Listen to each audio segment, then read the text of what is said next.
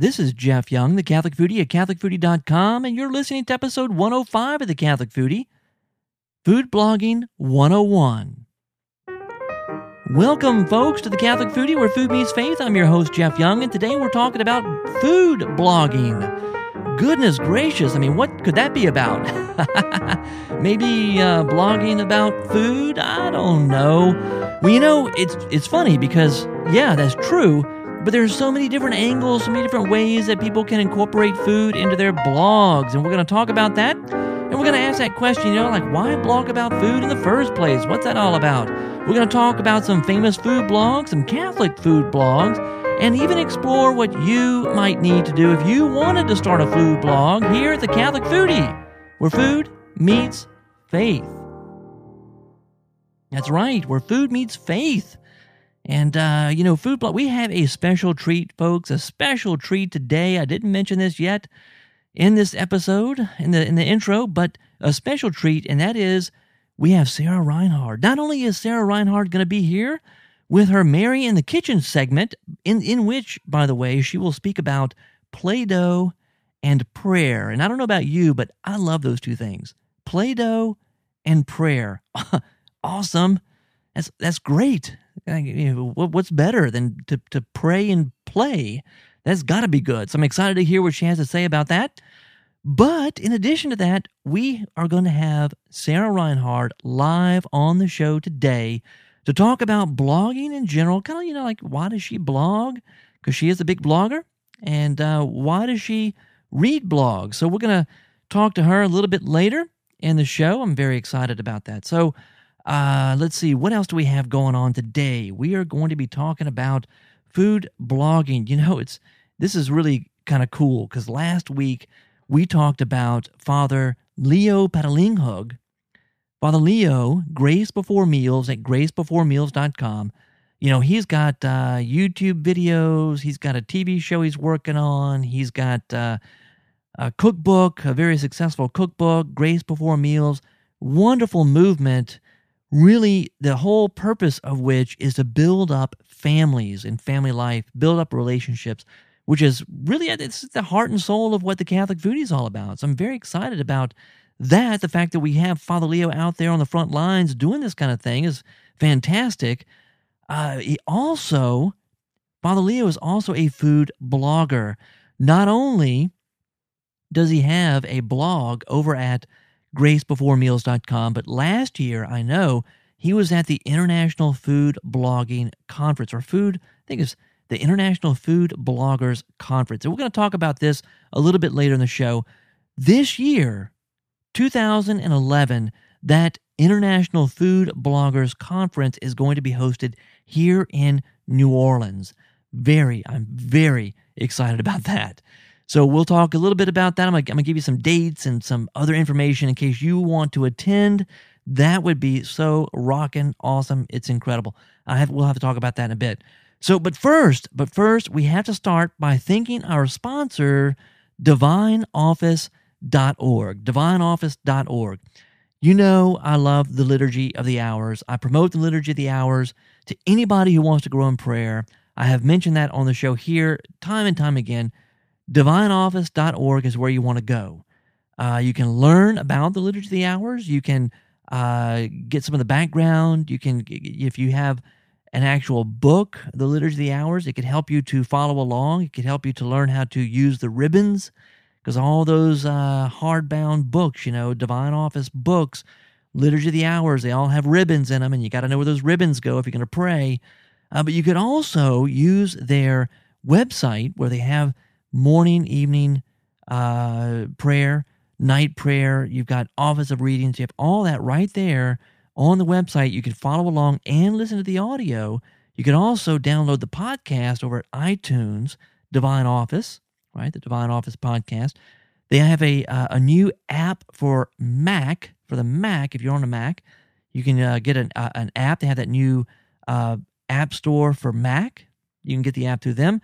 Also, they have an iPhone, iPad app. Fantastic. I love the work of the folks over at divineoffice.org. And I want to tell you that this week, coming up, this week today, I am broadcasting this. Today is the 30th of January, 2011. This week coming up, they're going to have a conference in Utah. It's the Southwest Liturgical Conference. And let me pull up some information about that, because divineoffice.org is going to be streaming the liturgies from the conference live. They're going to be streaming those liturgies every day. And I'm going to put a link in the show notes over at CatholicFoodie.com. But let me pull up this site right here. That conference, the Southwest Liturgical Conference, is going to be from February 2nd to the 5th, 2011, is this coming week. Salt Lake City, Utah. This is the Diocese of Salt Lake City that is hosting this. Ever ancient, ever new, preparing for the revised Roman Missal. And of course, the Roman Missal, the revised Roman Missal, is coming out in Advent 2011. So we'll have changes in the translations in the English, in the liturgy in the English language. So we're going to have some changes in our responses during Mass, and also in what the prayers that the priest will pray, etc. So this is a conference this week in the Diocese of Salt Lake City. You can catch streaming video of the liturgies courtesy of divineoffice.org. Just go visit our friends over there at divineoffice.org for more information. And if I could help you also in any way and point you in the right direction, just send me an email, jeff@catholicfoodie.com. But once again, we want to say thank you to divineoffice.org for sponsoring the Catholic Foodie. I'd like the chef salad, please, with the oil and vinegar on the side, and the apple pie a la mode. Chef and apple a la mode. But I'd like the pie heated, and I don't want the ice cream on top. I want it on the side, and I'd like strawberry instead of vanilla if you have it. If not, then no ice cream, just whipped cream, but only if it's real. If it's out of a can, then nothing. Not even the pie? No, just the pie, but then not heated. Uh-huh. I'll have what she's having. Well, you know, this past week I had a few exciting things happen. On Friday, just a couple of days ago, I was a guest on a podcast that is still in production. It's not released yet. It's not official yet. It hasn't launched yet. But I get to tell you a little bit about it anyway. And this is a new SQPN podcast called The Secrets of Disney. And that won't be too far in coming. It's going to be, it's on its way. It is coming as we speak. I know that there are a few episodes into it already, and it hasn't been released yet. It hasn't been launched yet, but it's coming, and it's great. I have to tell you, it is great. And I was honored to be part of the episode on this past week, this Friday, where we talked about The Princess and the Frog. They're talking about different movies, Disney movies. And of course, there's lots of great things that could be said about Disney movies. Lots of good messages that we could talk about. And we talked about The Princess and the Frog. Why they have me? Why the Catholic Foodie? Well, this is why they had me. It has something to do with, maybe the fact that I'm from New Orleans, or at least the New Orleans area, right? They wanted to have someone who was close, who kind of knew the city, knew the culture, knew the people, and who could comment on some of the cultural aspects of that movie, The Princess and the Frog. And I got to tell you, I loved the movie. I did. I grew up where we had so many movies made when I was a teenager, and actually as a kid too, that were set in New Orleans or in South Louisiana. And it was like a kind of a standing, I don't want to say a standing joke, but just a common theme or a common thought that they never got it right. They never got it right. Whether it was like, the accents were just all wrong. They just couldn't get it right. Or they messed up the music. They went overboard trying to portray Louisiana, and they just screwed it all up, Well, I can honestly say, after watching The Princess and the Frog, that they got it right. They got it right. Of course, you got Randy Newman with the music. Fantastic job on the music. You had so many different actors who made up this the cast, and they did a fantastic, just an incredible job. The accents were right on, man. I mean, Ray, if you saw the movie, Ray the Lightning Bug, Ray, man, Ray's a good Cajun. I tell you what, he's a good Cajun. He could be a relative, you know what I'm saying? The way he talks, he could be a relative of mine. I'm telling you, it's fantastic. So, great job. I was so impressed with, of course, they had Dr. John with this song I'm playing right now, Down in New Orleans. Fantastic soundtrack. Loved it. And we just had a ball. I mean, I talked with Deborah Shaban, good friend Deborah Shaban, also Father Roderick Von Hogan of SQPN fame, sqpn.com, and with their new podcast. It's not released yet. It's coming, Secrets of Disney. And we just had an awesome time. A lot of fun. And, part of that movie, The Princess and the Frog, had to do with voodoo. That's right, had to do with voodoo. And so I was at the store today, and I had to pick up some necessary supplies in order to cook tonight. And when I was at the store looking around, I came across, there's a beer that's actually produced here in Louisiana. It's called Dixie Beer, produced in New Orleans. And they have one of their labels. There's only 2 labels, believe it or not. But one of them, excuse me, one of them is called Blackened Voodoo. And when I saw that and I saw the label and it's kind of got the bayou in there and somebody out in a P-row, a couple of folks out in a P-row, and you got some evil eyes kind of in the trees with the moss hanging down and the bayou, I thought to myself, man, this is perfect. I got to have one of these when I do the show. So I am sipping right now on a Blackened Voodoo. This is a lager. It's a lager beer. Matter of fact, I looked it up earlier on Beer Advocate so I could tell you a thing or two about this Dixie Blackened Voodoo beer. Matter of fact, I was really impressed because Beer Advocate rated it as a B-, which I've always, I've never had it. I'm from here, and I've never had this beer.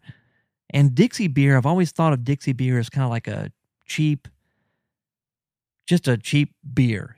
That's always been my impression. Never tried the regular beer, Dixie beer, and never had the Blackened Voodoo, but I always wanted to try it. Anyway, the style of beer, it's a Munich Dunkel Lager. 5% alcohol by volume. Really cool label, by the way. And it's got really good reviews here on Beer Advocate. With 310 reviews, it has an overall rating of a B-. That's fantastic. It really is amazing. But this is basically, it says on the bottle, I'm reading here from the bottle, it says it's inspired by old world brewing methods, the bewitching all malt brew. Is that what it says? Yeah. All malt brew is a darkly rich, exotic lager crafted with a touch of magical New Orleans spirit. It's hard to read these labels, by the way, in the light that I have, and I've got a big microphone in front of my face. It's not that I can't read. It's just very difficult to see when you're looking over a microphone. The century-old Dixie Brewery was almost destroyed by Hurricane Katrina, but restoration is underway with the help of our friends. We're working hard to re-beer. We're working hard to re-beer New Orleans and the rest of the country. Isn't that great? Great. And it's pretty good. I have to say, I'm enjoying this. This is a pretty good beer. Dixie Blackened Voodoo Lager. Don't know if they have it in your neck of the woods, but we got it right here in my own backyard. Pretty good stuff. If you have a chance to try it out, I would say go for it. Dixie Blackened Voodoo Lager.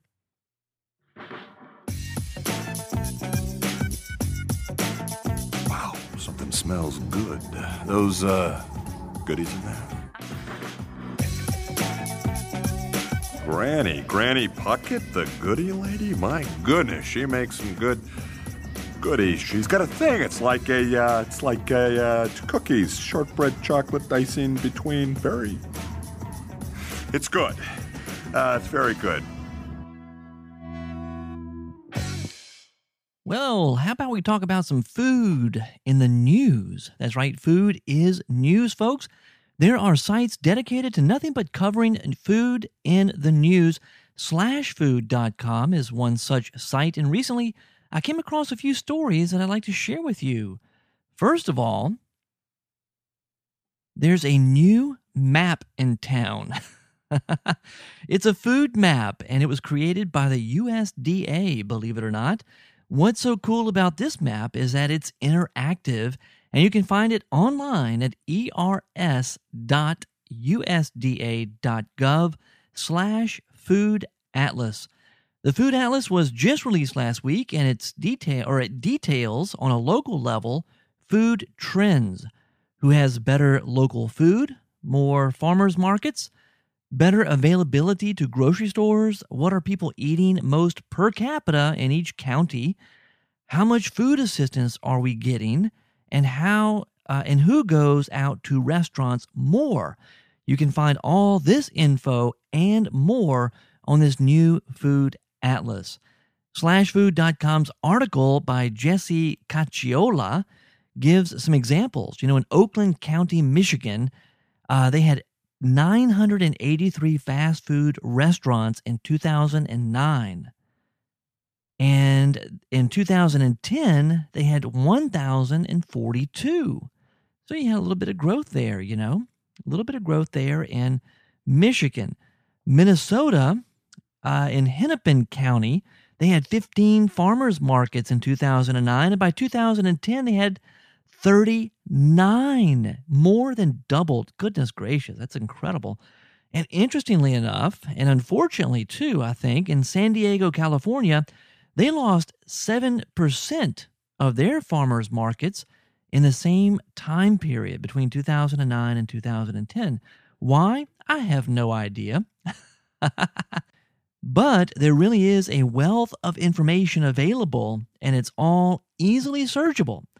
If you have an itch to do food research, this new Food Atlas may be the perfect way for you to scratch that itch. Read more about it at slashfood.com or go directly to the atlas at ers.usda.gov/food atlas. Also in the news, did you hear about it? Taco Bell's beef taco meat? Did you hear about this? It's only 35% meat, folks. Oh my goodness, is that not scary? I find it frightening.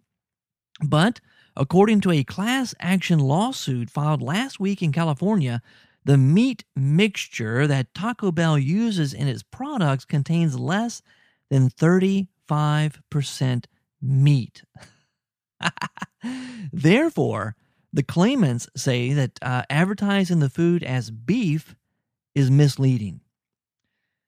So what is the meat mixture if it's not beef? Well, according to the claimants, it's mostly binders and extenders such as water, wheat, oats, soy lecithin, maltodextrin, anti-dusting agents, and modified cornstarch. Oh my goodness. I could say a lot about this, mainly because I have a thing with fast food. I don't like it. I think it's from the devil. Okay, that's the bottom line for me. Fast food is from the pit of hell. But that's probably a topic for another time. So I'm going to refrain from talking about that. I'm just going to say this one thing. We don't eat fast food, and after reading this, we sure ain't going to start now.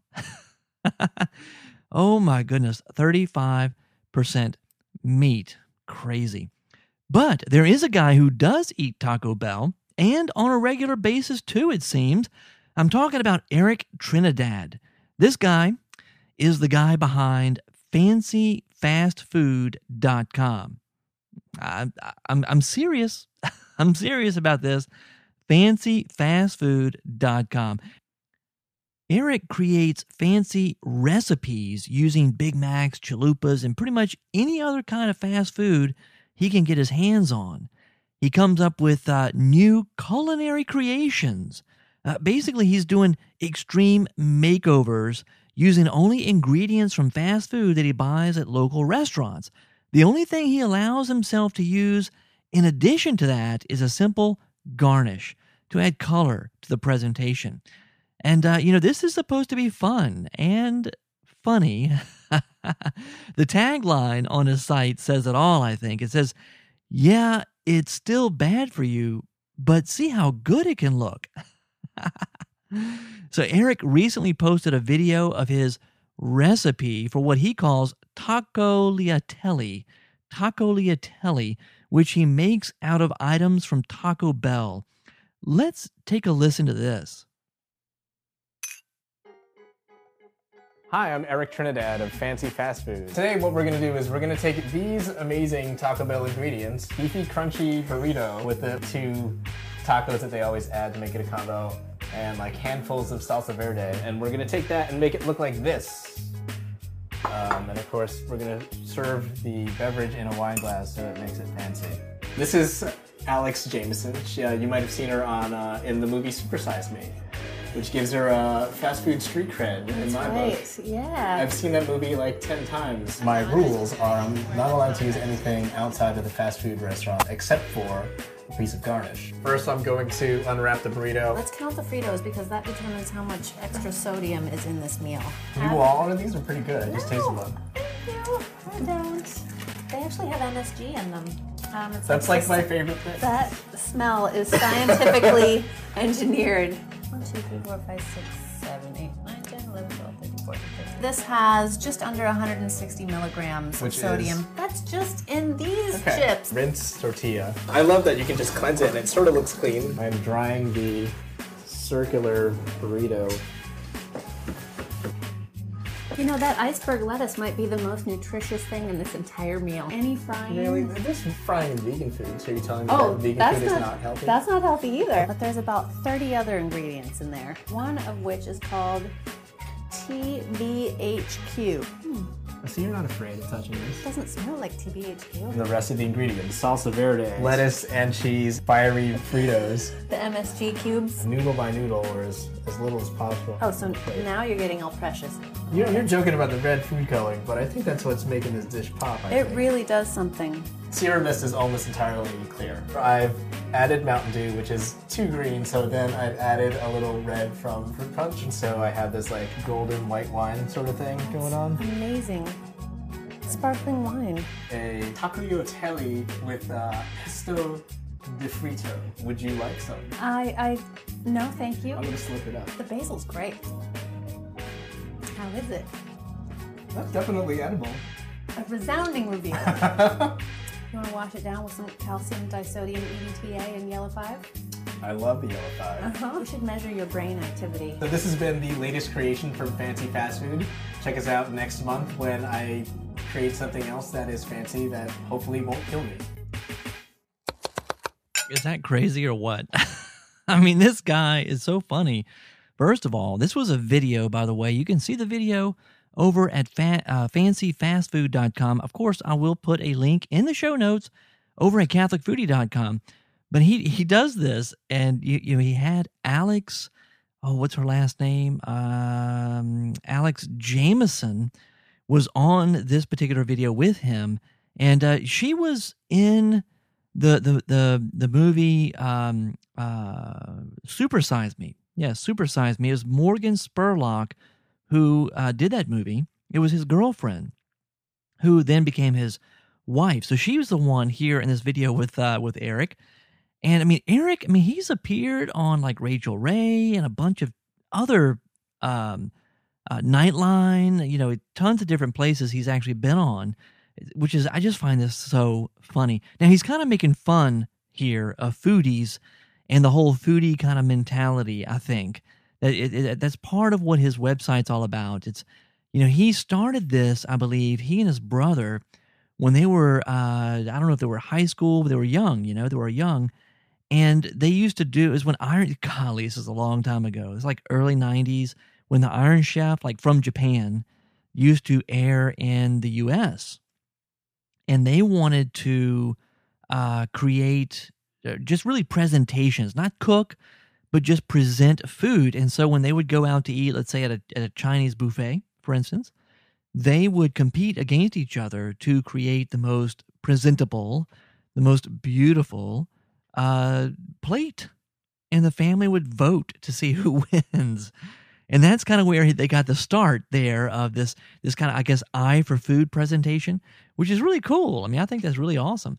So this is it's a very interesting website here, fancyfastfood.com. It's totally for fun. This food will kill you, okay? This is bad stuff. This is fast food. But as it says in the tagline, but see how good it can look. fancyfastfood.com. But what's really interesting is that this, my friends, is just one example of a food blog, and food blogging is what we're talking about this episode. So in this case, you got a food blog that's kind of poking fun at foodies and food blogging that, where sometimes foodies and food bloggers can maybe take themselves a little bit too seriously. And Eric Trinidad is in the business, I guess, of helping them to get over that. So, and that's the beautiful thing about blogging, don't you think? I mean, you can do what you want. You want to start a blog about gnomes?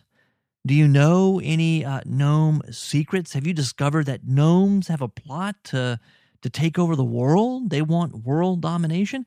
And you want to let us in on it so that we can defend ourselves? Well, hey, why not start a blog?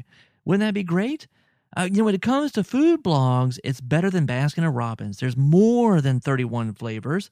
There are food-related blogs out there to suit every taste. And the cool thing about it is that many food blogs aren't really about food, at least not completely. I mean, just look at the Catholic Foodie. I mean, CatholicFoodie.com is about food and faith. So I've got the blog, I've got the podcast, and all of that. Food, of course, is an integral part of what I am doing, but it's not the whole story. My site is not a recipe site. It's not simply a restaurant review site. Nothing like that. It's about food and faith. There are out there what you would call professional blogs, and those blogs are really kind of strictly about food. And I'm thinking here about certain blogs like Mark Bittman, for instance. Mark Bittman is a journalist. He writes for the New York Times, among other things. And here's how he opens his About page at markbittman.com. He says, I'm not a chef, and I never have been. And though I've cooked with some of the best-known chefs in the world, I've never had formal training, and I've never worked in a restaurant, none of which has gotten in the way of my mission to get people cooking simply, comfortably, and well. Fantastic blog. Matter of fact, in addition to the blog, he also produces a video series that he calls The Minimalist, which I believe you can find on iTunes, and of course over at his website, markbittman.com. So good stuff. You may want to check it out. And by the way, markbittman.com, Bittman has 2 T's. There's another, I would call, I guess, a professional blog. These are folks who are professional people in the food industry. They may be professional food writers, as in the case of Mark Bittman. They could be professional chefs, whatever, but they now have a blog. So that's like your professional level, I guess, kind of food blogging thing. Michael Ruhlman is another one, and you're going to find him over at ruhlman.com. He's a chef, an author, and a blogger. He actually went through culinary school, the Culinary Institute of America. And Michael, though, I mean, he's been trained as a chef. He found out, he kind of, with some soul searching or whatever, after going through the whole Culinary Institute and all of that, is that his real gift is writing. And so he's able to bring that gift to the service of the food industry. And he does this by all these books. He's written many books, some cookbooks. He's worked with other folks. He's collaborated with them to write books. But he's famous for several things. He wrote The Making of a Chef, which is a book that gives us a behind-the-scenes view of a chef in training at the Culinary Institute of America. He wrote another book, Soul of a Chef. He wrote The Reach of a Chef, The Elements of Cooking, and then Ratio, Ratio, Ratio, among others.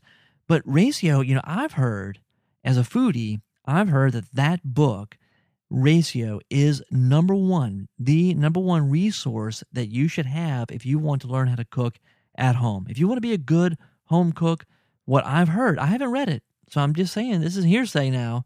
It's hearsay, but from what I've heard, Ratio is the number one book that you should have if you want to be a good home cook.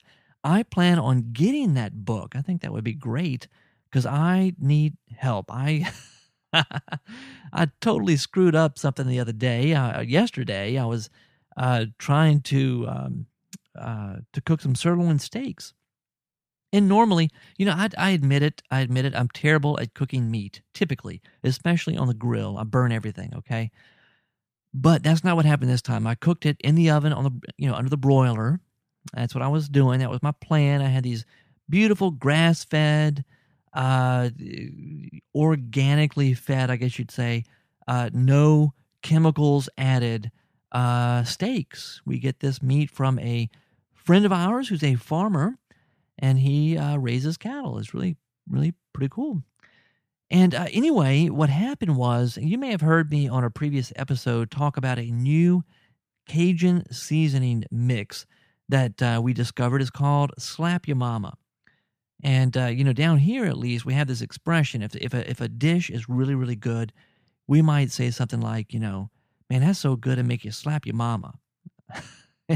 Or we could say, man, that is like slap your mama good. That is some good stuff, And anyway, they have a seasoning mix called Slap Your Mama.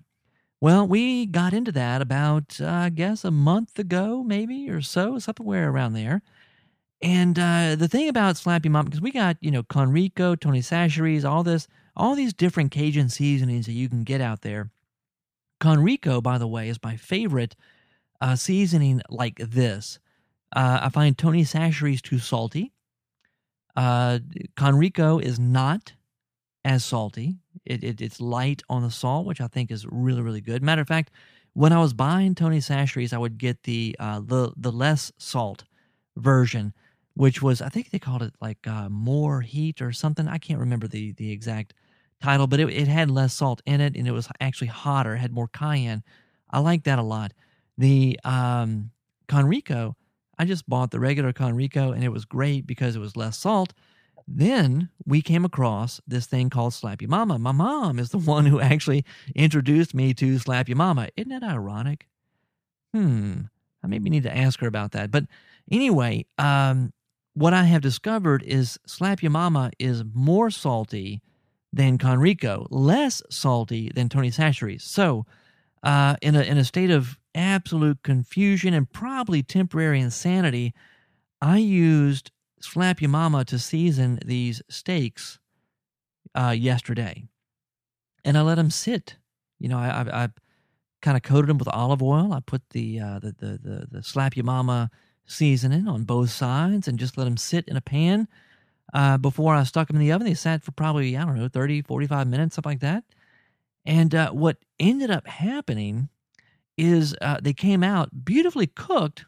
They were really good in that respect, but way, way too salty. And I hate to admit the fact that I ruined a dish, but I did. Thank God we had something else to eat last night. It wasn't, we weren't dependent on this steak. But here's the thing. That sirloin is going to make a beautiful soup. And I'm going to cook that soup tomorrow. Today I'm doing white beans with andouille sausage, and we're going to serve that over rice. So kind of like red beans and rice, but it's white beans and rice. Good stuff. Smothered andouille sausage. Wonderful. But tomorrow I will do something with this sirloin steak that is oversalted. To be eaten by itself is oversalted, but it will be perfect in a soup. So that's my culinary catastrophe of the week, I guess you could say. But hey, there's redemption, right? We're Catholic here. There is redemption even for oversalted sirloin steaks. So, Michael Ruhlman, going back to his blog, you're going to find some serious writing on Michael's blog. He knows what he's talking about. I mean, he has been there. He's professionally trained. I mean, he knows his stuff, but he's also very down to earth. And here's a clip. I want to play this clip. This is a recent post on his blog at ruhlman.com. I'm going to pull this up here. A recent post of his, which I was just blown away by. This is actually Michael Ruhlman himself speaking. Check this out.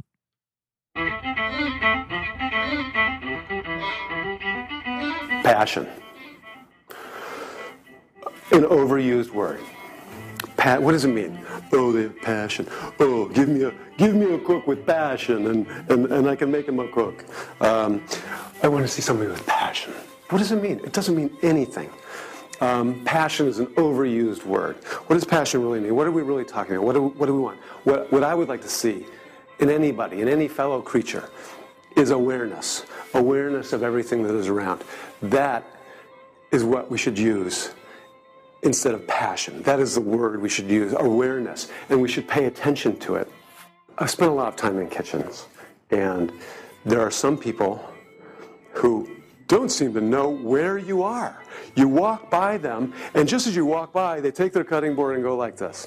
There are other cooks who are lifting their cutting board, but they've seen you out of the corner of their eye, and so they wait for you to pass. They expect that you are as aware of them, and you won't break your stride so that they can keep moving.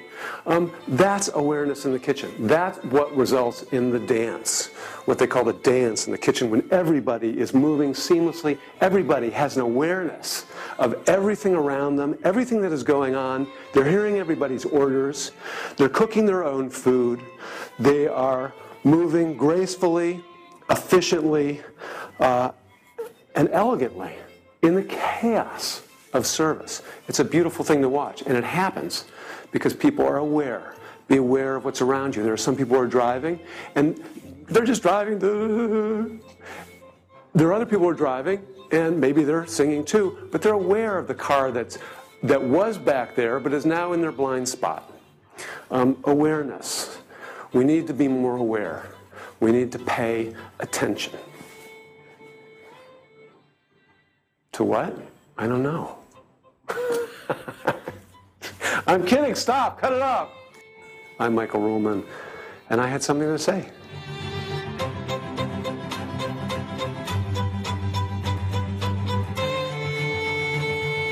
That's pretty cool. I have to say, it's pretty cool.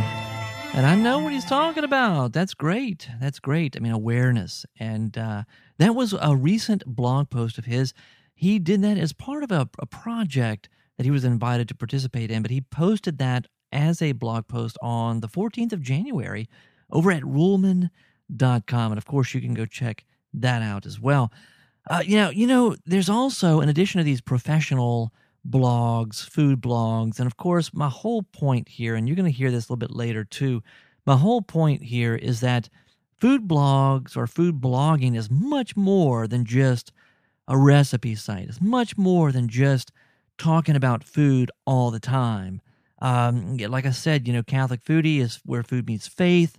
There's many different intersections, and a lot of folks who have food blogs or who blog and talk about food too.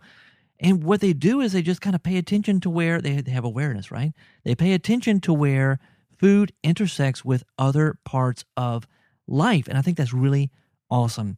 And it's a common ground in a way. It's a common ground area where we can meet and talk about life and talk about different things, and I love that fact. Now, there's one very famous food blog that I want to talk to you about just briefly and recommend to you. And this is going back to, you remember that movie? It was about a year ago, the movie that came out. Charles and I talked about this. We reviewed it here on the show. It was Julie and Julia. Do you remember that movie? Julie and Julia. And of course, we're talking about Julia Child. Julie Powell started a blog way back when blogging was sort of new. She started a blog that was about her desire to learn how to cook. And the way she did that, because she felt like she wasn't really a good cook, the way she did that was she took Julia Child's life work, her French cooking, the book that was about her French cooking, her French cookbook. And she cooked her way through that book and blogged about the whole thing.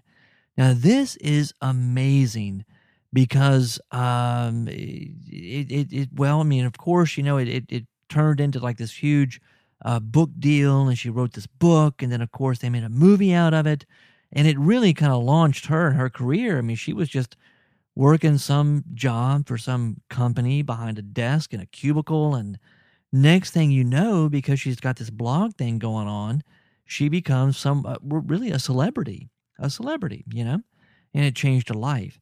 But this blog, the original blog, you can still find it. And let me pull up the URL here for this Julia. It was called the Julie and Julia Project.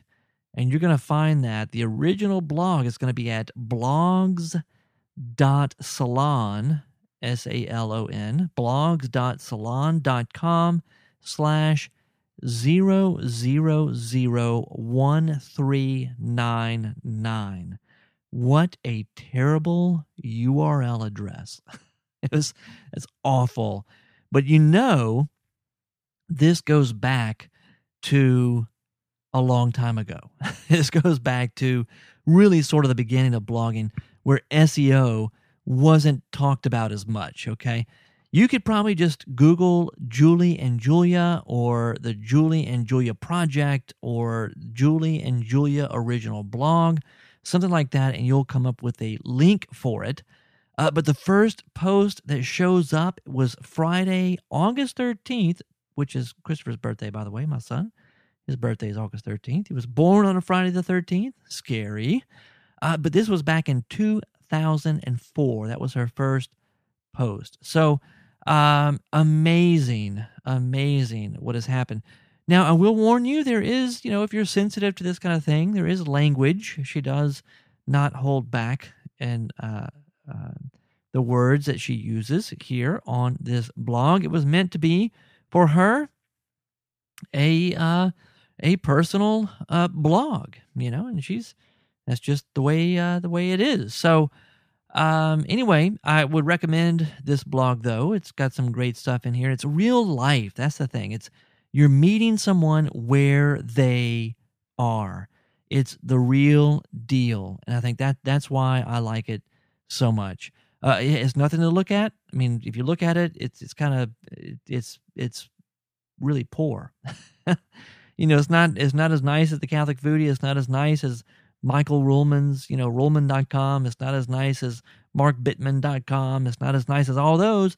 This is just a lot of text, no pictures, and it's just, but the content, I mean, her story of going through this cookbook with Julia Child is just amazing. It's amazing. Of course, you can go and just buy the book. You can go to, Amazon or wherever and buy the book if you want to. That's cool. See the movie? I really enjoyed the movie. Char and I both did. That's Julie and Julia. So you may want to check that out too. blogs.salon.com/0001399. Now, as I mentioned, there are thousands of different types of blogs. You got the professional blogs, amateur blogs, serious, fun, funny, recipe-only kind of blogs, and then some blogs that just mention food whenever it happens to intersect with other parts of life. All of this really would kind of fall under this umbrella of food blogging. And here are a few blogs that I like that concern themselves to some degree with the intersection of food and faith. The first is a website called Catholic Cuisine. And this is over at catholiccuisine.blogspot.com. I highly recommend you check this out. There's lots of awesome information here. I mean, we're talking about not just recipes. There's tons of recipes, though, at Catholic Cuisine. Matter of fact, the tagline of the website is recipes for celebrating the feasts and seasons of the liturgical year. So that kind of gives you, I guess, a sense of what it's all about.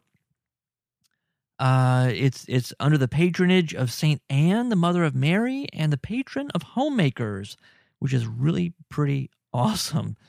Really pretty awesome. Matter of fact, and I love this too, the Grace Before Meals, they actually have the Grace Before Meals in English and in Latin. So you have the Bless us, O Lord, and these thy gifts, but you also have Benedict Domine nos et haec tua donaque et de tua largitate sumus subturi per Christum Dominum nostrum. Amen. So I taught Latin for a while, so I can kind of read that, but it's really cool to see it, the Grace Before Meals in Latin and English on the site. That's really awesome.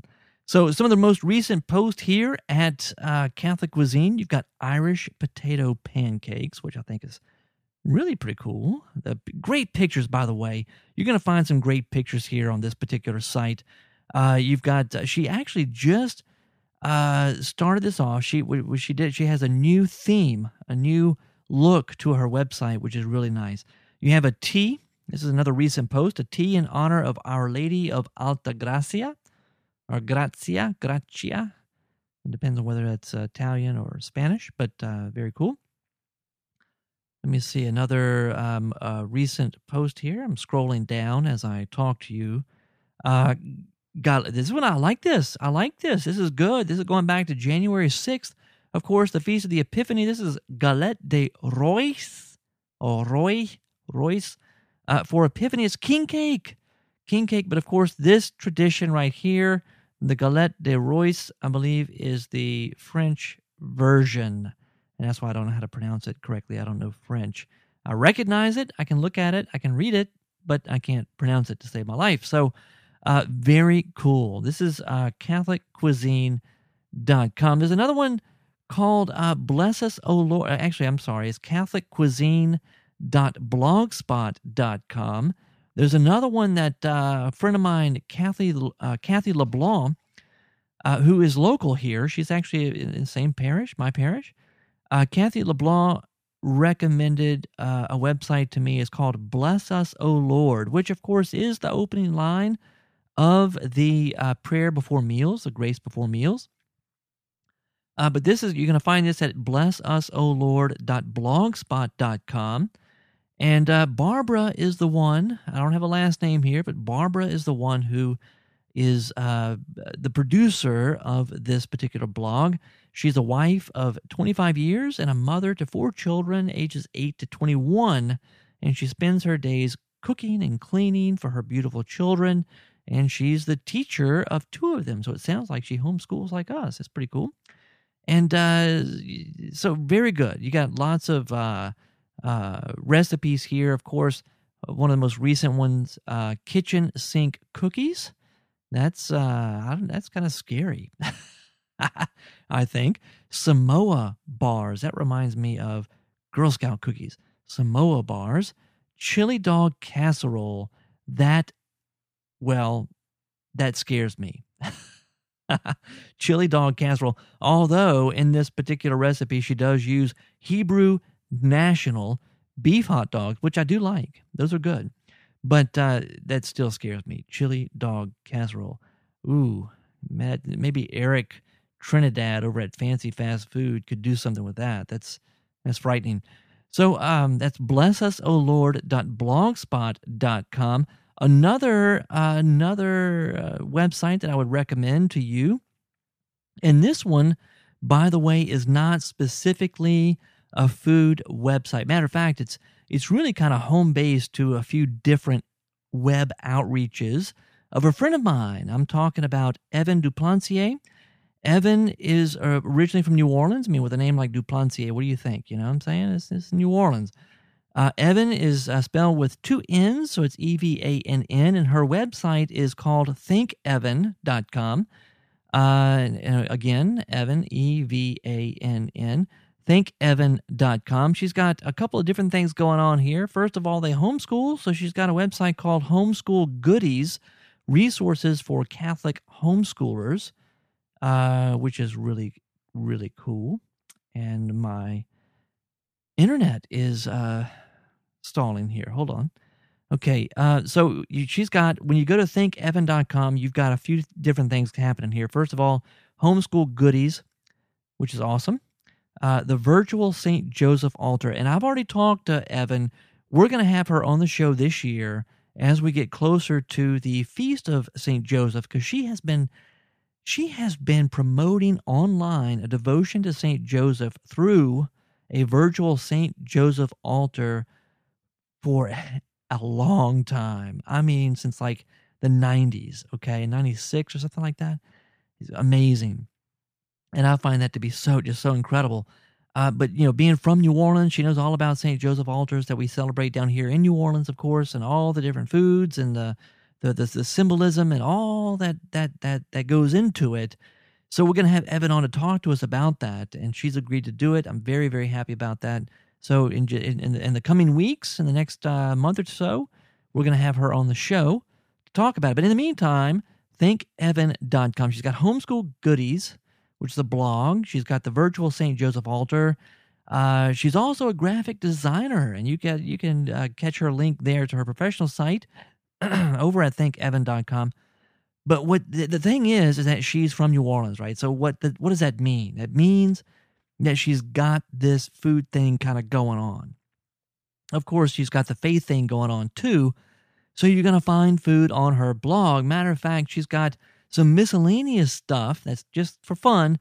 And one of the links there on her site at thinkevan.com is about Mardi Gras.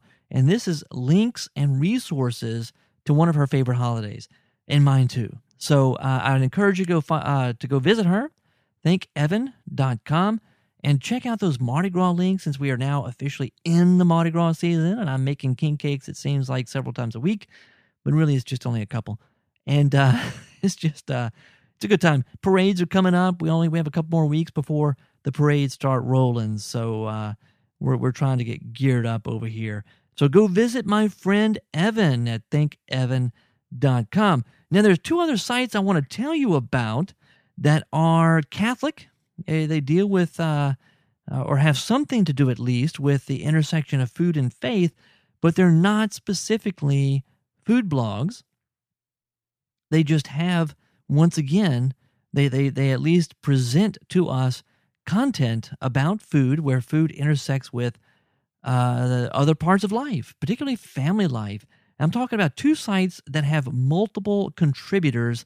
One of them is called faithandfamilylive.com, faithandfamilylive.com. And this is part of Danielle Bean and her crew, and the Faith and Family Live magazine, the Faith and Family magazine, Faith and Family Live podcast, and also the blog, that website there, faithandfamilylive.com. Lots of great stuff. You got Rachel Balducci. You got all kind of wonderful people who are posting stuff there, where you've got food content, food and family, food and faith. Just, it's good stuff. I really like it. The other website that's sort of in the same vein there is CatholicMom.com. My friend Lisa Hindi is the mastermind Catholic mom behind this site, CatholicMom.com. And you've got the same thing happening. You've got moms who are bloggers who are contributing content there over at CatholicMom.com, and you have food that comes up, and it's always in relation to family. So food and family, great stuff. I would highly encourage you to check out faithandfamilylive.com and also CatholicMom.com. And then lastly, I'm just going to say this for the sake of repeating myself, which I do from time to time. But last episode, we talked about Father Leo Patalinghug and Grace Before Meals, his whole ministry, right? This whole movement, Grace Before Meals, which incorporates the videos he does online. It incorporates the cookbook that he wrote that was published by Doubleday. And it also incorporates at gracebeforemeals.com his blog. That's right, a blog. So you can go to gracebeforemeals.com and get updated regularly on the goings-on in this priest, black belt, chef kind of guy, this guy who is just so cool, whose name is Father Leo Patalinghug. Very, very awesome. So that's gracebeforemeals.com. And then lastly, Before I get Sarah Reinhard to come here on the show and talk with us, I want to say this. Hey, do you blog, or do you want to start a blog? Maybe even a food blog? Or are you thinking about, you might want to explore food more in your writing, whether it's for a blog or not? Here are a few resources that I would highly recommend to get you started and to kind of get you on the way in the right direction. The first is, and I have to admit, these first two right here, it's kind of an affiliate plug here. The first one is ProBlogger, which you can find. It's Darren Rouse. Darren Rouse, he wrote a book and an ebook. He also has a blog. He is known as the ProBlogger. ProBlogger, the book, you can get it through Amazon, ebook as well. It's for sale on his website. You can also get it for your Kindle. I'm going to put a link in the show notes at CatholicFoodie.com. If you do decide to get that, by the way, please do buy that book by clicking on my links. It doesn't cost you a penny more, but it does benefit the work I do over at the Catholic Foodie at CatholicFoodie.com. So I would really appreciate that. Same goes for the next resource I would recommend, and this is a book by Diane Jacob. But Diane Jacob has a blog, but she is a professional food writer, has been writing forever. Okay, and she has a book. It's called Will Write for Food. I have an actual physical copy of this book, Will Write for Food. Highly recommend it. The most recent edition of this book includes updated materials, and one of them is an entire chapter, a long chapter on food blogs and food blogging. Great, great stuff. Really helpful. If you ever think that you might perhaps one day want to write about food, I would highly recommend picking up this book, Will Write for Food by Diane Jacob. Awesome stuff. Lastly, Foodista, Foodista.com. This is Foodista.com, Foodista.com. It's kind of like an online resource for bloggers. You've got lots of great food photography there. You've got lots of explanation to cooking methods, also more than just cooking methods, recipes, things like that food bloggers can link to. And what this does, it helps you to build traffic through the linking, right? Through linking. So that's really, really neat. And I love the fact that you have great pictures that you can use for posts and things like that. And of course, it's going to promote Foodista, but in return, you're also listed on their website, so you get traffic from Foodista too. Even more exciting than that is the fact, and I'm going to have to Google this real quick now that I'm talking about it. Foodista sponsors every year for the last few years. They've done this, an International Food Bloggers Conference, and I'm going to pull this up.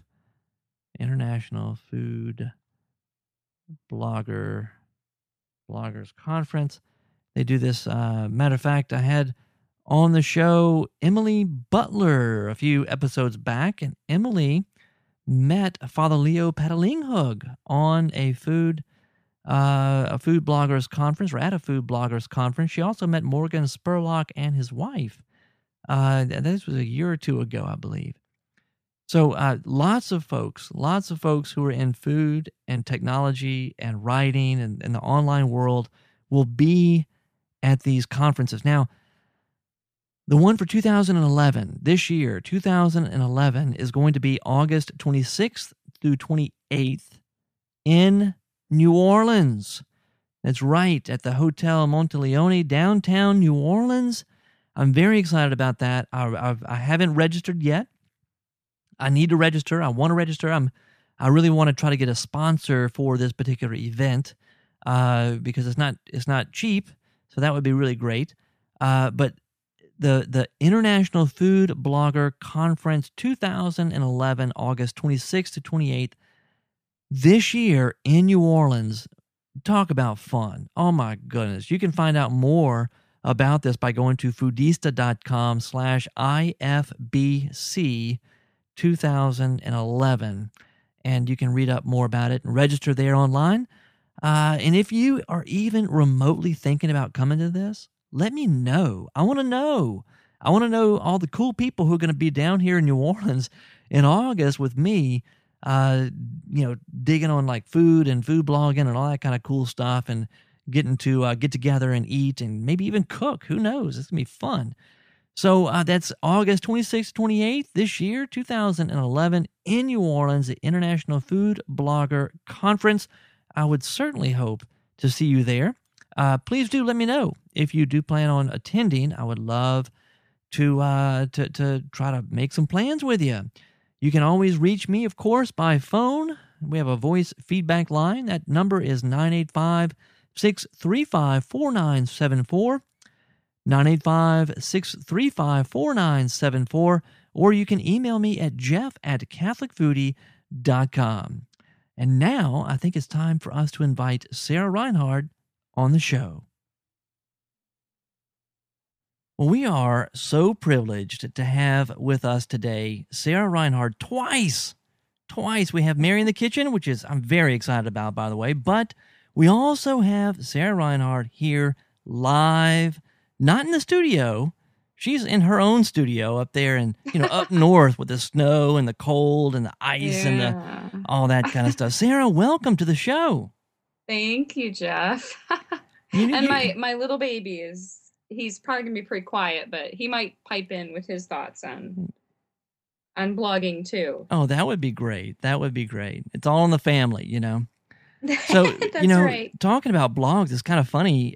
You had a special event you went to today, which had to do with a famous priest who is a chef, too, and has a little ministry going on with food and faith also. And, he has a blog. I think you could find it over at Grace Before Meals. What happened today? He made these, Oh, you're drinking beer. See, nobody else can see this. He took a big swig of some kind of beer that probably tastes great. I was just thinking of making some coffee before he called. Oh, man. Okay. That's the cool thing. That's the cool thing with... You can do post-production on that. That's the cool thing about, having Skype calls where you can see each other, huh? Well, Father Leo made these, I think they were called Monte Cristo sandwiches. And I had to nurse my baby. I have a January birthday, and he called up people who had January birthdays, and I could have gone up and tasted it, and I had to nurse my baby, which was okay. It was great to just watch him and to watch people who've never been exposed to him before and see their reactions to him. Like, it sort of started out, I was sitting by actually a couple of my friends' teenage nephews, and you could see they were sort of like, whatever. But by the end, I think they were a little bit warmed up to him. And how can you not be? The man is hilarious. And he's the kind of priest that just makes me proud to be a Catholic. He makes me, I have a soft spot for priests anyway, but he just makes me want to just, I don't know. Hey, it was a great event. And it was great to see him again. And it was, he doesn't know me from anybody on the street. But yeah, it was great to see him. And it was funny because the girl who had called me and said that her parents' parish, it's outside of our diocese, but it's just like an hour away from here. But the parish that was doing it was her parents' parish. And she goes, hey, weren't you saying you knew about this priest and this thing he does? And I'm like, oh my goodness, I so want to go. And so, yeah, we ended up going. And his whole thing has been through blogging and through viral type word of mouth marketing. That's so cool. You could call it Holy Spirit marketing if you wanted. That's right. And do you know, I just found out today, I did not know this, he has a degree in Mariology. Really? Did you know that, Jeff? I did not. I did not. That's great. When the producer from the TV series, when they first were filming Grace Before Meals, the producer called him and said he wanted to talk about GBM, and Father Leo said, GBM? And he thought it meant Glorious Blessed Mother. And I thought, ooh, I think I've got a Mary in the Kitchen segment out of this experience. That's great. That is fantastic. He is so dynamic, and it's hard not to like him. You kind of have to like him, because if you don't, he can beat you up. He's got like a black belt. Well, he's got to catch you first. That's true. In the crowd of people, that's true. He might not be able to get you. So that would be my advantage. I was in the back. He probably has like some kind of Jedi mind skill thing going on. You know what I mean? I mean, he is He has sharp associated. knives. He is associated somehow or another with SQPN, and of course, all the geeks over there, and the Trekkies, and the Star Wars fanatics, and I mean, he's got to have some kind of special skills. You know what I'm saying? Well, and the whole ordination thing. I mean, oh, that's true. That's true. He probably has the Holy Spirit chasing people down. So, well, that is awesome. And it's really cool because Grace Before Meals, fantastic ministry. I talked about him last episode 104 of the Catholic Foodie. In his cookbook, talked about his cookbook too, fantastic. And, he has a blog, and blogging is what we're talking about this episode right here, 105 of the Catholic Foodie. Food blogs in particular, and of course, Grace Before Meals would qualify as a food blog. But, Sarah, you are a blogger, a big-time Catholic blogger, and you've been involved with... I don't know about big time, but thank you. You are. And you are involved with blogging. You know about blogging. And I wanted to ask you, I'm very happy that you could meet with me and come on the show here live for a few minutes. I want to ask you a couple of questions about, first of all, what is it about blogging? Why do you read blogs, and why do you write a blog? I'd love to hear your thoughts on those questions. I'd like to preface my answers by saying I did not in any way have any warning what questions he was going to ask. I'd like to just preface that way because as a blogger and writer, I usually have lots of time to prepare answers and think of just how I'm going to word things. So you're hearing me go off the cuff. Well, see, that's the good thing about ahead of time. That's a good thing. That's why, I know you. I know you, so I can call you the last second. Yeah, you can text me at the last second and go, hey, come on the show. Why so you asked two questions: why I read blogs and why I write a blog, and I can answer. They sort of answer each other. I started writing a blog because I started reading blogs, and my reaction after reading some of my favorite blogs was, hey, I can do this, and I had felt a pull to write more anyway, but I was having trouble with the normal writing exercises because I wanted interaction. So for me, blogging provides sort of an interaction that you don't get when you write in a pen and paper journal. Now I would say why I continue is probably the interaction. I don't know that I have a thriving community at my place, but I would call the Catholic blogosphere a community, and it sort of things feed into each other. People link back to each other, and I think now that blogging's not so new, I was just thinking the other day how we're seeing all these memes go around on Facebook that we used to see go around on the blogs. People used to post your 15 favorite books meme, and now you're seeing that on Facebook under a different name. Like, I think it was 15 fictional characters meme I just saw on Facebook the other day. And I just sort of laughed and went, we were doing that in the blogosphere not too long ago. Lists of things like that and interacting. I guess the short answer is I like to read, and this is sort of the new face of reading. If you're reading newspapers and stuff, I think blogging is sort of, I don't like to read the newspaper, but I get quite a bit of news content from different blogs and find myself reading news material that I'm interested in and that is probably more relevant to me than the front page of my local paper, although that's maybe a different conversation. Yeah. So hopefully I've answered your question. I think so. And I mean, I know for myself, a lot of it has to do with the, it's real. It's kind of raw in a sense. It's real life. Yeah. Whereas, when you read a slick magazine, if I pick up, from a food perspective, if I pick up Bon Appetit magazine or, any of these other, wine and travel and all these different magazines, the writing I find there is very different than what I'll find on a blog. What I find on a blog tends to be more personal, I think, right, and more, I guess, applicable in a way, and applicable to real life, to my real life at least. Yeah, I find myself too tending to not like there are some formula writing type of blogs, and I have found I tend to not like that kind of, if I want to read that kind of reading, I can get a magazine.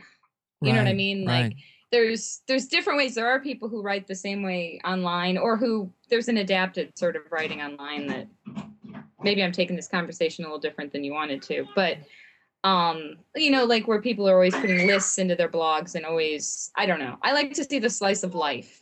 And it doesn't have to be, a mommy blog, but I like to see that face of the person, and not always, but that's kind of what I think you have the ability to see online in blogs specifically and they can react quickly. Like the other day, Lisa Hendy wrote a post about the Pope's World Communication Day message, which is always one of my favorite. And she sort of sent an invitation to other people to write a post about their reactions to it. So, I did. And you can do that because you're blogging and it's your space and you can decide what you publish when. Right. So I like that part of it as a blogger myself. And they have this other thing going on too. Is I don't know what you would call it, whether it's like mega blogs or meta blogs or whatever. But I'm thinking of like CatholicMom.com and faithandfamilylive.com. You write in both those places. You got stuff over at faithandfamilylive.com and CatholicMom.com. You've got Catholic Exchange. You have these places that are.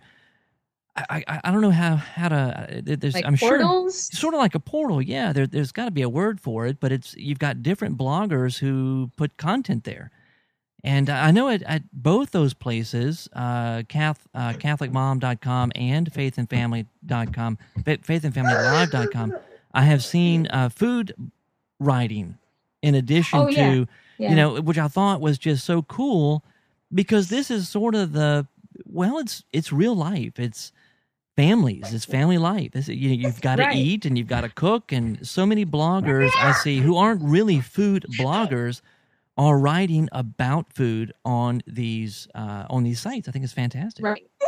Well, it also gets it out to an audience. I would be the audience of people who don't necessarily read food blogs. Like, nice idea, but yeah, I read your blog, Jeff, but well, thank you. Not necessarily because I'm going to try out any of the cool things you suggest. Oh, goodness. Oh, Sometimes I will. Mardi Gras is coming up, and last year for Mardi Gras, I got to see you. So, are y'all coming down at all? Hold on. I lost my earphone. The baby's getting fussy, and I was trying to stand up, and I lost my earphone. No problem. No, we're not coming down for Mardi Gras this year. Oh, I can't talk you into it? If the expenses are covered by my contract with Catholic Foodie. Yeah, I'll have to see if I can work that out. That'd be great. Yeah, we've got some exciting things. Matter of fact, I'll have to tell you this offline. I can't tell you online right now. It's not official. Well, it's not public yet.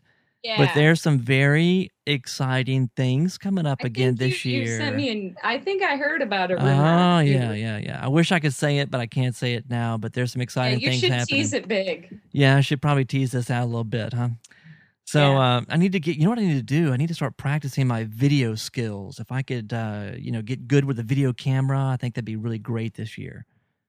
Mardi Gras. I think you're right. You could have started with your kids doing the Swagger Wagon thing at the homeschool co-op thing. Oh, that's right. I haven't said anything about that yet on this episode. Facebook, and all I could think was, I'm glad I checked into Facebook because the image of little mini Jeffs doing Swagger Wagon rapping, it made me laugh all evening. And then the thought of Char and you in the crowd. Oh my God. Well, look, I'm going to tell you about this, okay? I have to, and it's really kind of awkward almost to talk about it because there are people here locally who listen to the show, who are part of the parish and who may have even been there. But, I haven't mentioned that this episode. I'm glad you brought it up because it was one of the funniest things this past week that's happened.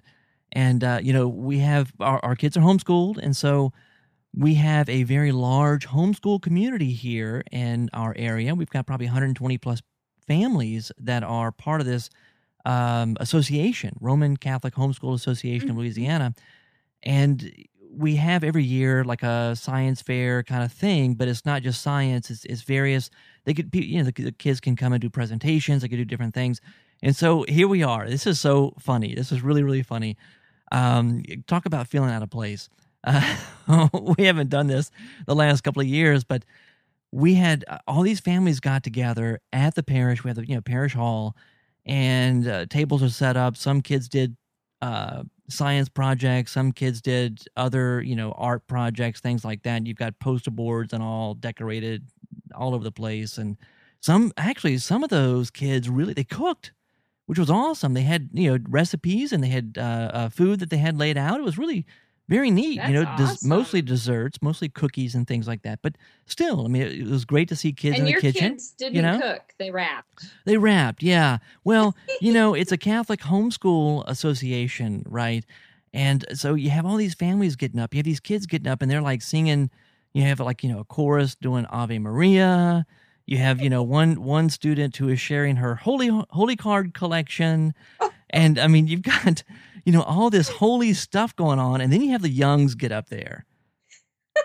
And I almost wanted to crawl under the table, except oh man, I hope you got video. I did. I was I think that's awesome. I was in the back, and I videoed the whole thing. But it's my 3 kids up there doing the swagger wagon rap from the Toyota Sienna commercials. See, now your challenge is to rewrite those lyrics. You should toss this out as a challenge to listeners. Rewrite those lyrics as something applicable to Catholic Foodie, and then your kids can be like your, commercial. That would be so much fun. That would be so much fun. I'll have to do that. But, we left that night, and I told Char, I said, I think this is the last time we're doing this. I mean, we apparently we just don't fit in. But I tell you what, we had everybody in stitches. Everybody was laughing. They thought it was hysterical. It was so much fun, So I have to say that. We at least had everybody rolling. There's value to that. We had everybody rolling. So, and it's a clean wrap. I mean, it's a Toyota commercial. It's family oriented. It's fun. It's and fun. Everybody there probably drives a van. I'm sure they have to. Or all them kids. Yeah. All them kids, and can't ride a motorcycle. Well, you can, but the kids can't, right? That's right. So it was fun. I do have the video. I haven't processed it yet, but once I get that moved over from the camera to the computer, I'll put that over. I'll put it on Facebook for sure. Facebook.com/Catholic Foodie, and I guess I can put it in the show notes here at CatholicFoodie.com. I think that'd be fun. I agree. Well, cool. Well, Sarah, thank you so much for taking the time on a very short notice, by the way, to be with us tonight. I really appreciate that. Well, thanks for having me on, Jeff. And keep up the great work. Well, thank you. And you can find more of Sarah Reinhard at snoringscholar.com. And, of course, she's got about 10 other addresses there online. You can find her over at Catholic Exchange. We've got CatholicMom.com. We got FaithAndFamilyLive.com. Anything else? Those are the big ones. Catholic Moments, too. I do. And I'm doing a new segment now with the American Chesterton Society on their Uncommon Sense podcast called A Merry Minute with Chesterton. Ooh, awesome. I love Chesterton. Yeah, I'm finding that I love him, too. He's really amazing. It's amazing. He's way before his time. I think he was way before his time. Yeah, he's smarter than I am by a lot. Oh yeah. I feel like an imbecile next to him. Of course, I'm a lot skinnier and smaller than he was too. So. No. He's a big guy, man. Big guy. Yes, he was. And that's not just literally, but I think his mind and his heart was a lot bigger. So. Anyway, well, thank you again so much, Sarah. I appreciate it. And thanks, your Mary in the Kitchen segment is coming up shortly. Hi, I'm Junie. And I'm Ree. And this is Mary in the Kitchen with Sarah Reinhard. Do you ever feel ugly? I've been struggling with this lately, both in my appearance and in my attitude. For me, there are 2 ways to approach this. I can wallow in the ugliness, letting myself be sucked up into the season of life I'm currently in. Why gussy myself up? Do my hair, wear decent clothes, heck, worry about a daily shower, when I'm going to be around people who won't notice or don't care. And if I yell at the kids, well, they were misbehaving. On the other hand, I can consider that my children are important enough to smell nice for, and that my husband notices even if he doesn't mention it, and that the other people I come into contact with might need whatever joy, wisdom, gentleness, or hilarity I bring with me. I've noticed when I battle the ugly feeling in my life, I feel the way I imagine knights in stories feel when they slay a dragon. Right now, ugly is my bitter foe, stalking me from the dusty corners, hiding under the couch to pounce on me, and waiting in my late project completion. A few weeks ago, I shared how I've come to see sunsets as love notes from God. When I look away from my kitchen window, where I catch the best view of the sunsets, I've noticed that my kitchen is chock full of love letters, all signed, Love, God. The shelf of cookbooks, full of dust and dog ears, a reminder that I don't have to think of things myself. The electric kettle on my counter, my link to hot coffee and tea at any moment during the day. The drainer full of clean dishes, proof that my mother-in-law just popped in and couldn't resist the challenge. The changing station in the far corner, a bookmark in my life that will be gone all too soon. The cleared-off table, complete with limited edition and permanent artwork embellishments, evidence of calm in the midst of busy life. My kitchen table is where I pray each morning. It's where we eat meals. It's where I do a lot of writing and laptoping lately. Sometimes I just sit down while I nurse the baby, which I'll admit to you right now is what I'm doing now, and that's who you hear in the background, and I read at my kitchen table. I feel my connection to Mary the strongest right now in my kitchen. So it is here that I turn to her for help in my battle against the beast of ugly. I hold her hand in the rosary, even if it makes me grit my teeth. She reminds me, as she leads me back to her son, that ugly is a perspective. She inspires me with the knowledge that feelings don't have to be reality. But mostly, she just sits there and listens and points the way to the most beautiful sacrifice of all, the one that appeared to be the worst kind of ugly. Thank you so much, Sarah. That was Sarah Reinhard with Mary in the Kitchen. You can find more of Sarah over at snoringscholar.com. Here's a way you can be creative on a daily basis. Well, how else in your life can you actually create new things every day? And you have to eat. This is the thing we all agree on. If you're going to eat 3 times a day, to the day that you die, why not be good at it?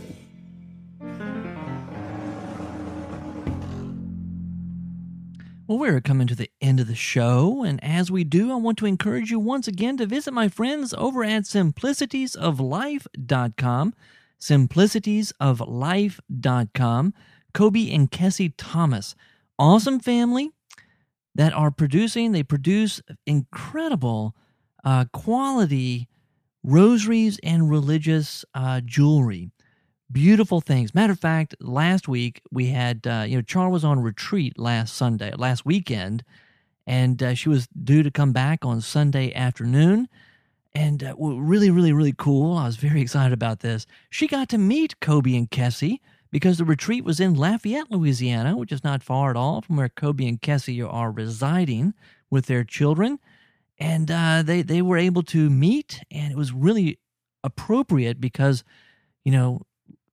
this past week was my oldest daughter's birthday. She turned 10, and I can't believe that she's 10 years old now. Man, I feel old.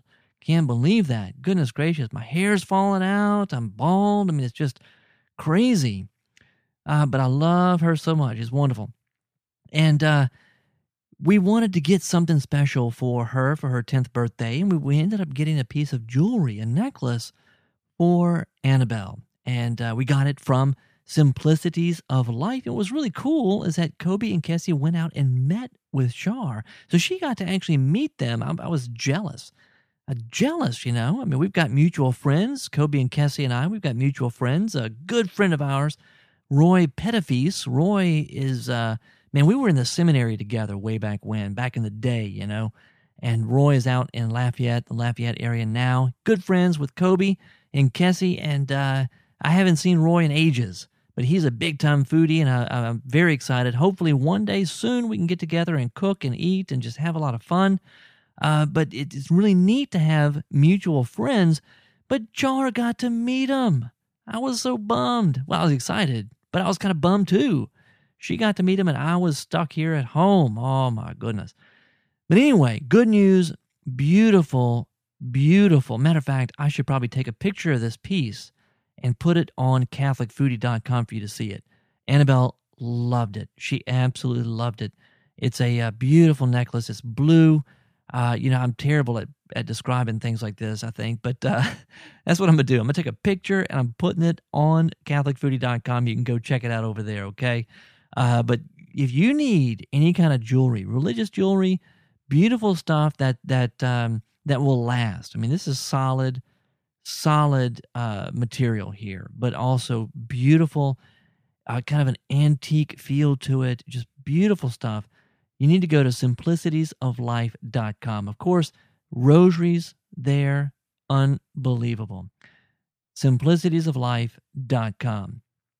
And as we move into the end of the show here, I do want to remind you once again about the fact that divineoffice.org will be streaming morning prayer and also the Thursday evening liturgy from the Southwest Liturgical Conference. You're going to find that, by the way, the conference itself, you can find it at www.swlc.org, or easier than that, just go to divineoffice.org, and they will be streaming that every day. Very good. Cool stuff. Also, SQPN, the giving campaign. I talked about Father Roderick earlier in the show, the fact that we did that show together, the Secrets of Disney, which will be coming out soon, on The Princess and the Frog. You know, SQPN is a powerhouse of Catholic media online. You got to go check it out, sqpn.com. Catholic Foodie, the Catholic Foodie is very honored to be an affiliate of SQPN. And SQPN needs your help, as they do every year. They are raising funds in their annual giving campaign because it actually costs money, believe it or not, to produce quality Catholic media. And of course, podcasts are free, right? So where does the money come from? It comes from me and you. That's where it comes from. It comes from me and you. I would ask that you please consider giving to SQPN during their giving campaign right now. You can do so by going to sqpn.com.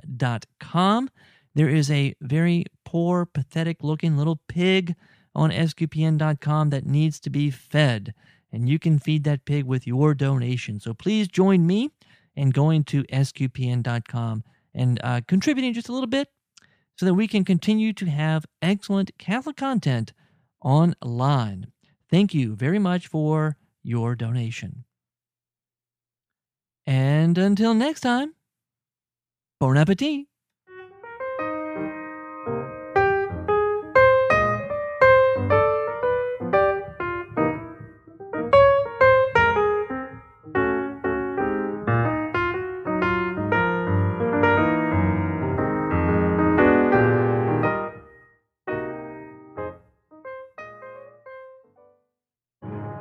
SQPN, leading the way in Catholic new media.